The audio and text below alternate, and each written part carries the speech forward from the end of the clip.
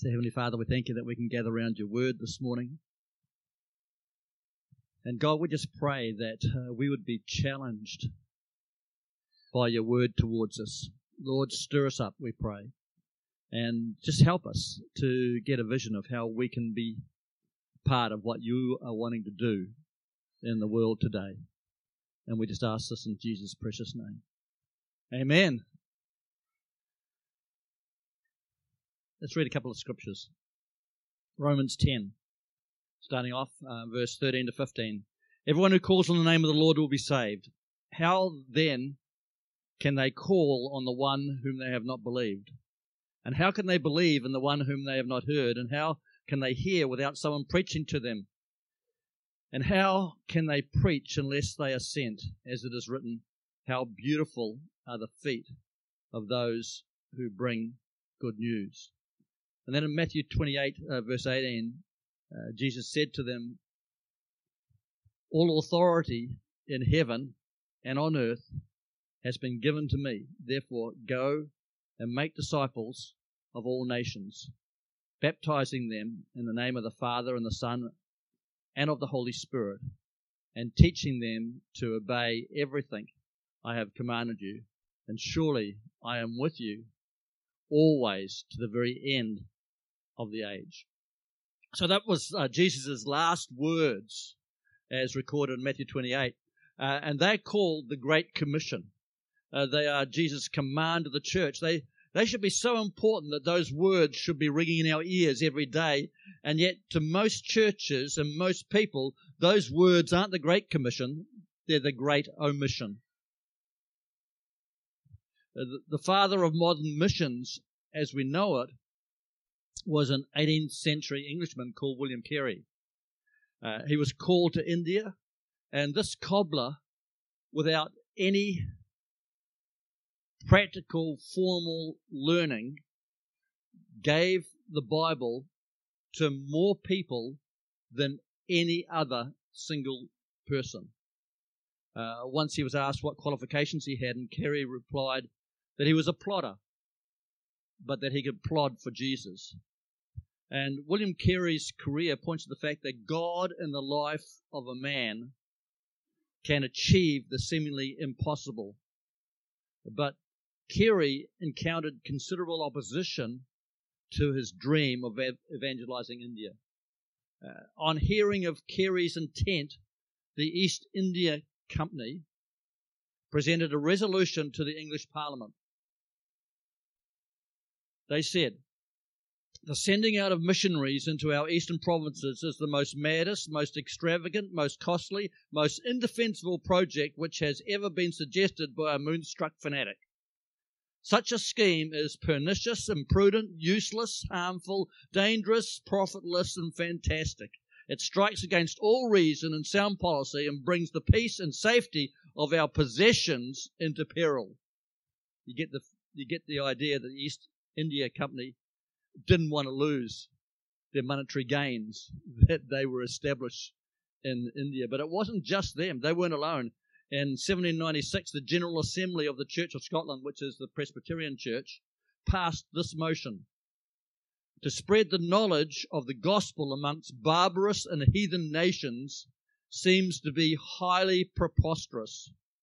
One speaker in the House of Commons said, I'd rather send a band of devils let loose in India than a band of missionaries. History has recorded that William Carey and thousands of churches that sent missionaries into the harvest fields wrote the history books differently. But the church is not on earth to write history. The church is on earth to fulfill prophecy. And Jesus said, and this gospel of the kingdom will be preached in the whole world as a testimony to all nations, and then the end will come. And so no wonder the devil does all that he can to stop the evangelization of the nations. His end is well documented, but the time of his demise will happen after all the nations have been reached. So he will oppose the reaching of the nations above all else, so that he can delay his end, which is to be thrown into the lake of fire. So any time you do something in the area of world missions, you will come against a strong adversity. The Apostle John's vision of the throne room of God says this. He said, "After this I looked, and there before me was a great multitude that no one could count, from every nation, every tribe, every people, every language, standing before the throne and in front of the Lamb. They were wearing white robes, and they were holding palm branches in their hands, and they cried out in a large voice, 'Salvation belongs to our God who sits on the throne and to the Lamb.'" So salvation is promised to people from every nation, every tribe, every people, every language, and it's going to happen. We are closer today to seeing the evangelization of the world than ever before. But Romans 10:13 says, "Everyone who calls on the name of the Lord will be saved." And as we've read, it goes on and said, "How can they preach unless they are sent?" Jesus commanded us as his disciples to go and make disciples of all nations. And so I really firmly believe that the church needs to get back to the Great Commission.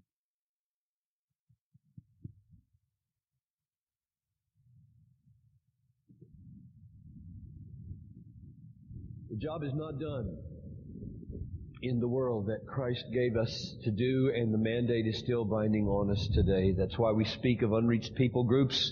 But the missions is the back-breaking, culture-penetrating, darkness-shattering initial work to penetrate, plant the church, see it flourish, get its own elders, train its own people, evangelize its own networks. That's the task of missions. It's not over. And that Jesus Christ is the only way to heaven. And the alternative is hell. And millions and millions and millions of people are on their way there, and we have the only means of escape in our heads and in our hearts, Jesus Christ. There are many prodigal sons on our city streets they run, searching for shelter. And there are homes broken down. People's hopes have fallen to the ground from failures. This is an emergency, and there are tears from the saints for the lost and unsaved.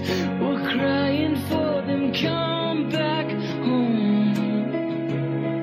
We're crying for them, come back home. And all your children will stretch out their hands and pick up the crippled man. Father, we will lead them home. Father, we will lead them home.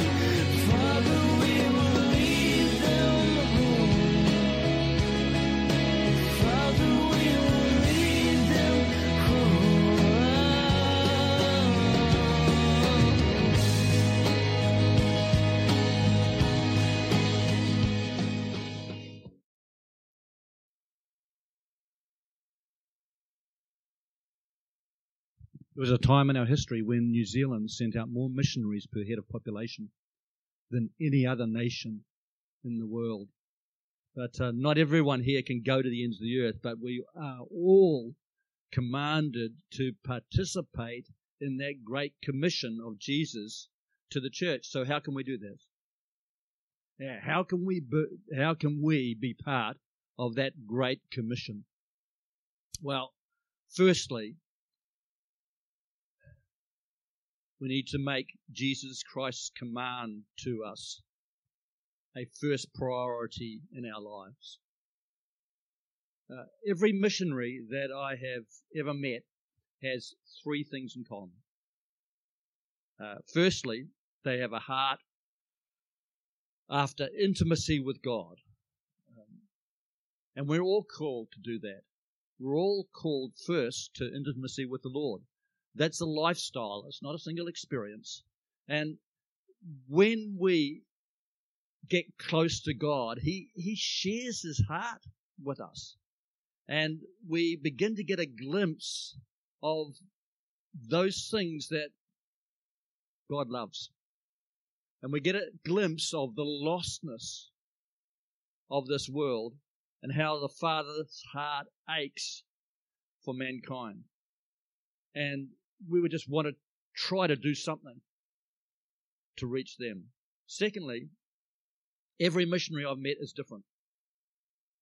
They are unique, and we've got and had a number of missionaries in this church. Evan and Leonie Harris, others that have gone to Southeast Asia. We've got Janet, who spent 12 years in China, 14 years in China. And every one of the missionaries that we've had and sent out from this church has been completely different.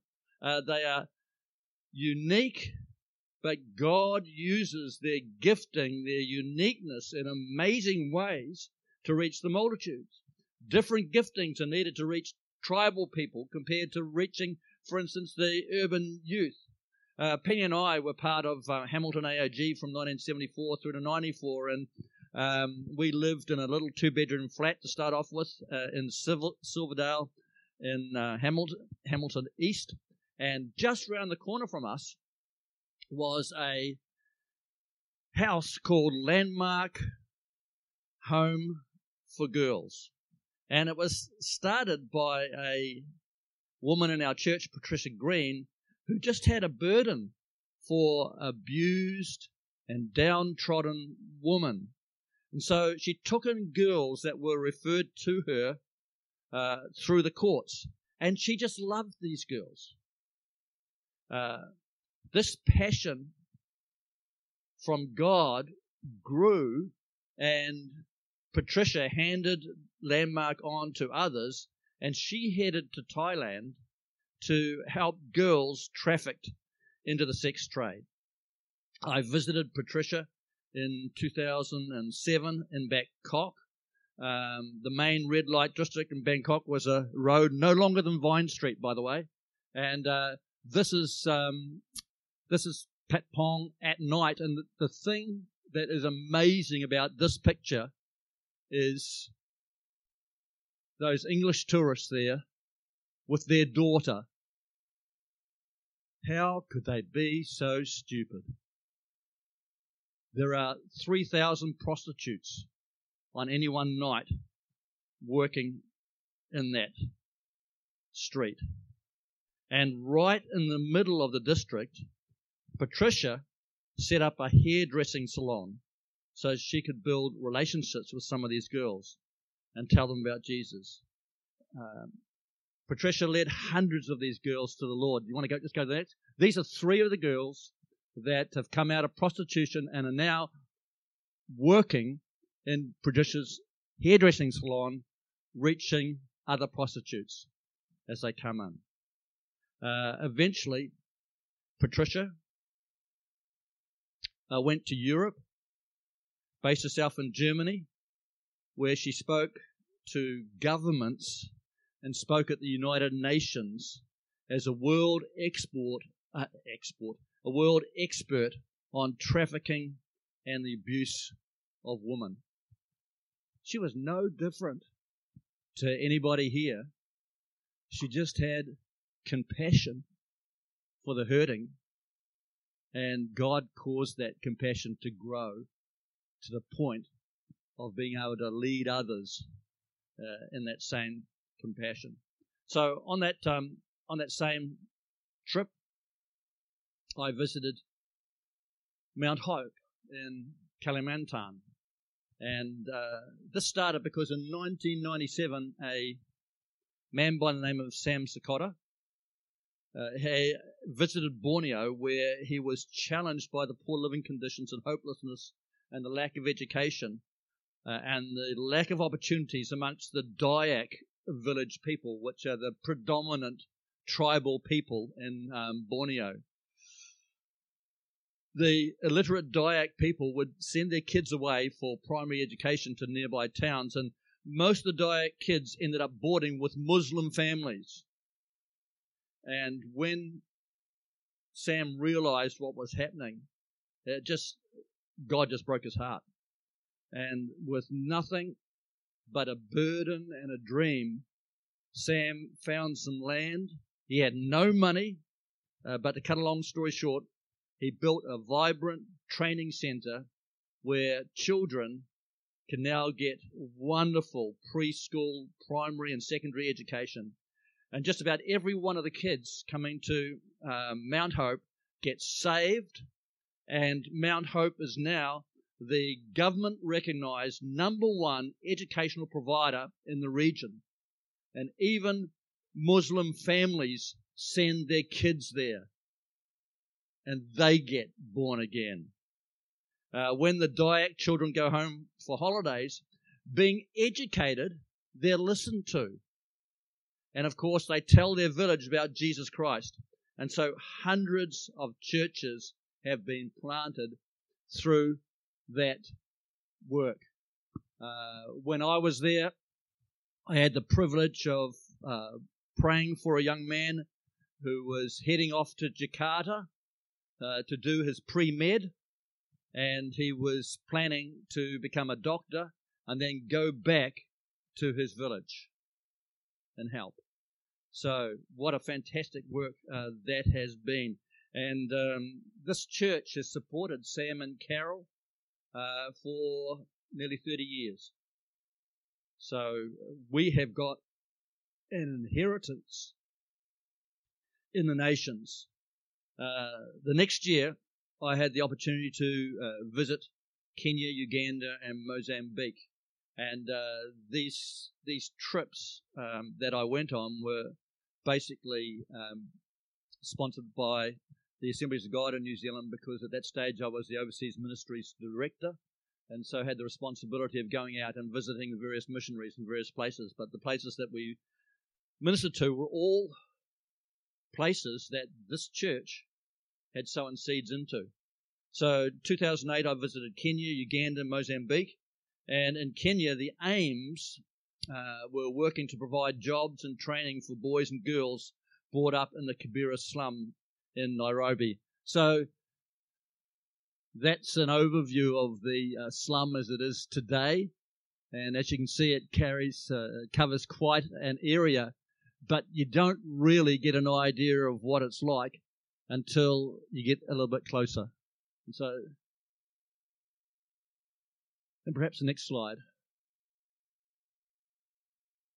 You can't convey the smells of a place like that.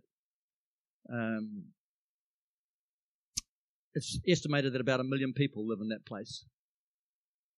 And by 16, most of the boys are in gangs, and most of the girls have AIDS. But the aims have worked tirelessly to provide some alternative and save these kids. How can they hear without someone preaching to them? How can they preach unless they are sent? And so we had an input and supported the aims as they got kids out of that slum into job situations. In Uganda, I visited a Bible college that this church sponsored. And health clinics that the Tumasemis run. And by the way, the Tumasemis will be here in February, and they'll give us an update on what's going on in Uganda. Down from Uganda, Mozambique. I was there when the government official opened a cashew nut factory that this church paid for. I think we gave $150,000 to build a cashew nut factory. Some of the people working in that factory walk 4 hours a day to get to that job situation. You imagine that, walking 4 hours, 2 hours there, 2 hours back, just to get some employment. So the Ailings, and Jenny's going to be here next week, by the way, and she's going to share for 10 minutes as to what's going on. But they provided the vision of employment, church planting, preschool education, baby care, and they have absolutely transformed the region. But each of those works and their pioneering missionaries are different. And the third thing I see about these missionaries is that no matter how strong their sacrifice and no matter how passionate they are, no matter how fantastic their vision is, they can't achieve that visionary objective by themselves. It's impossible. They need a supporting community working with them to complete their part of the Great Commission. The Great Commission isn't a helpful suggestion. It's Jesus' last command. It's his last words. So it's the responsibility of each and every one of us to do whatever we can to fulfill that command. If we can't go, then we've got to serve as senders. And how can we do that? Well, first of all, we need to get a burden and a vision for missions by making God's priorities our priorities. Let Jesus share his heart with you for the lost. If you get the opportunity, go on a short-term missions trip, because when you go, you'll pick up something of the heartbeat of God. I've been on and led a number of short-term missions trips over the years, and when I look back on them, they had more impact on the people who have gone than the people who we went to. Read about missionaries and their sacrifices. Read about the lost and unreached people groups. Dare to pray, God, give me a heart for missions. Samuel Chadwick said, the one concern of the devil is to keep Christians from praying. He fears nothing from prayerless studies, prayerless work, and prayerless religion. Satan laughs at our toll, mocks at our wisdom, but trembles when we pray. So, we've got to pray. And every one of us can pray for one of our missionary families. The kids in the kids' church have been praying for the Ailings for decades, just supporting them in that work. So if we're going to fulfill the Great Commission, we need to pray. We need to pray for ourselves. We need to research and pray for unreached people groups. We need to intercede and stand in the gap on behalf of our missionaries. Ezekiel 22:30 says, I look for a man among them who would build up the wall and stand before me in the gap on behalf of the land, so I would not have to destroy it. But I found none. And there are situations and circumstances all over the world that need our prayers if the missionaries who have gone out there are going to break through, and if God is going to break through. Now, there are situations where God is moving miraculously, seemingly without any man's input. You'll find that there are imams all over the East who are having visions and encounters with Jesus Christ. and whole mosques are turning to Jesus. But at the back of all of that is always someone praying. So pray and ask God for a burden for a particular people group or a particular area, particular country, and see what God will do. Our missionaries, pastors, and leaders are under attack from the enemy, and it's up to us to stand in the gap on their behalf. Many times, Penny and I have been woken up in the night with a burden for a missionary, and so we have prayed as directed by the Holy Spirit, and every one of us can pray, and together we can get the job done. And thirdly, we can give. 2 Corinthians 9 verse 6 says this, remember this, whoever sows sparingly will also reap sparingly. Whoever sows generously will also reap generously. Each man should give what he has decided in his heart to give, not reluctantly or under compulsion, for God loves a cheerful giver. And God is able to make all grace abound to you, so that in all things, at all times, having all that you need, you will abound in every good work. So, tithes go to your local church, but offerings go wherever you feel God is directing you. Missions is a great way to give offerings. And so, for the last 40-something years, Penny and I have been giving every month to missions. And we've been able to give what we're able. I am passionate about reaching the nations, not just because I've been, or because I have a burden for the lost, or because I feel the weight of the Great Commission on me, or because I've prayed, but I'm passionate about reaching the nations because I have sown my finances every month for the last 46 years into the nations of the world. And Jesus says, where your treasure is, that's where your heart will be also. Do I like my boat? Yes. Do I like my house? Yes. But I tell you what, when we die, that's all hay, wood, and stubble. The only thing that's going to remain is what you sow into the areas of eternity. So, sow into missions. Sow into the kingdom of God.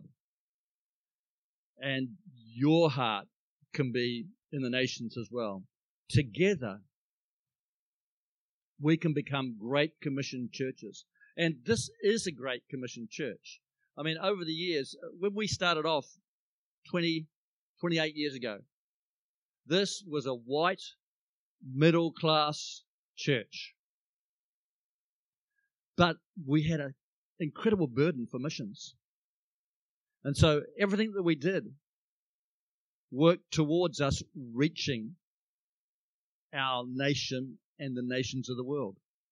And I'm sure that is one of the reasons why, over the years, God has brought the nations into our church. And I haven't done a count recently, but at one stage when we did count them, we had over 30 different people groups represented in our church, which is amazing because each one of those people groups have a burden for their people group. And so we begin to reach these ones in different ways.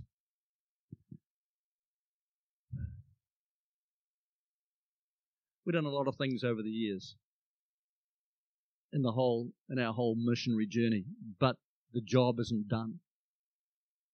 And we need a fresh group of people who will rise up and take hold of the burden for the nations and begin to run with it. You know, when we attempt great things for God, we can expect great things from God. And I'm quite sure that we have avoided over the years numerous problems because God saw our heart for missions.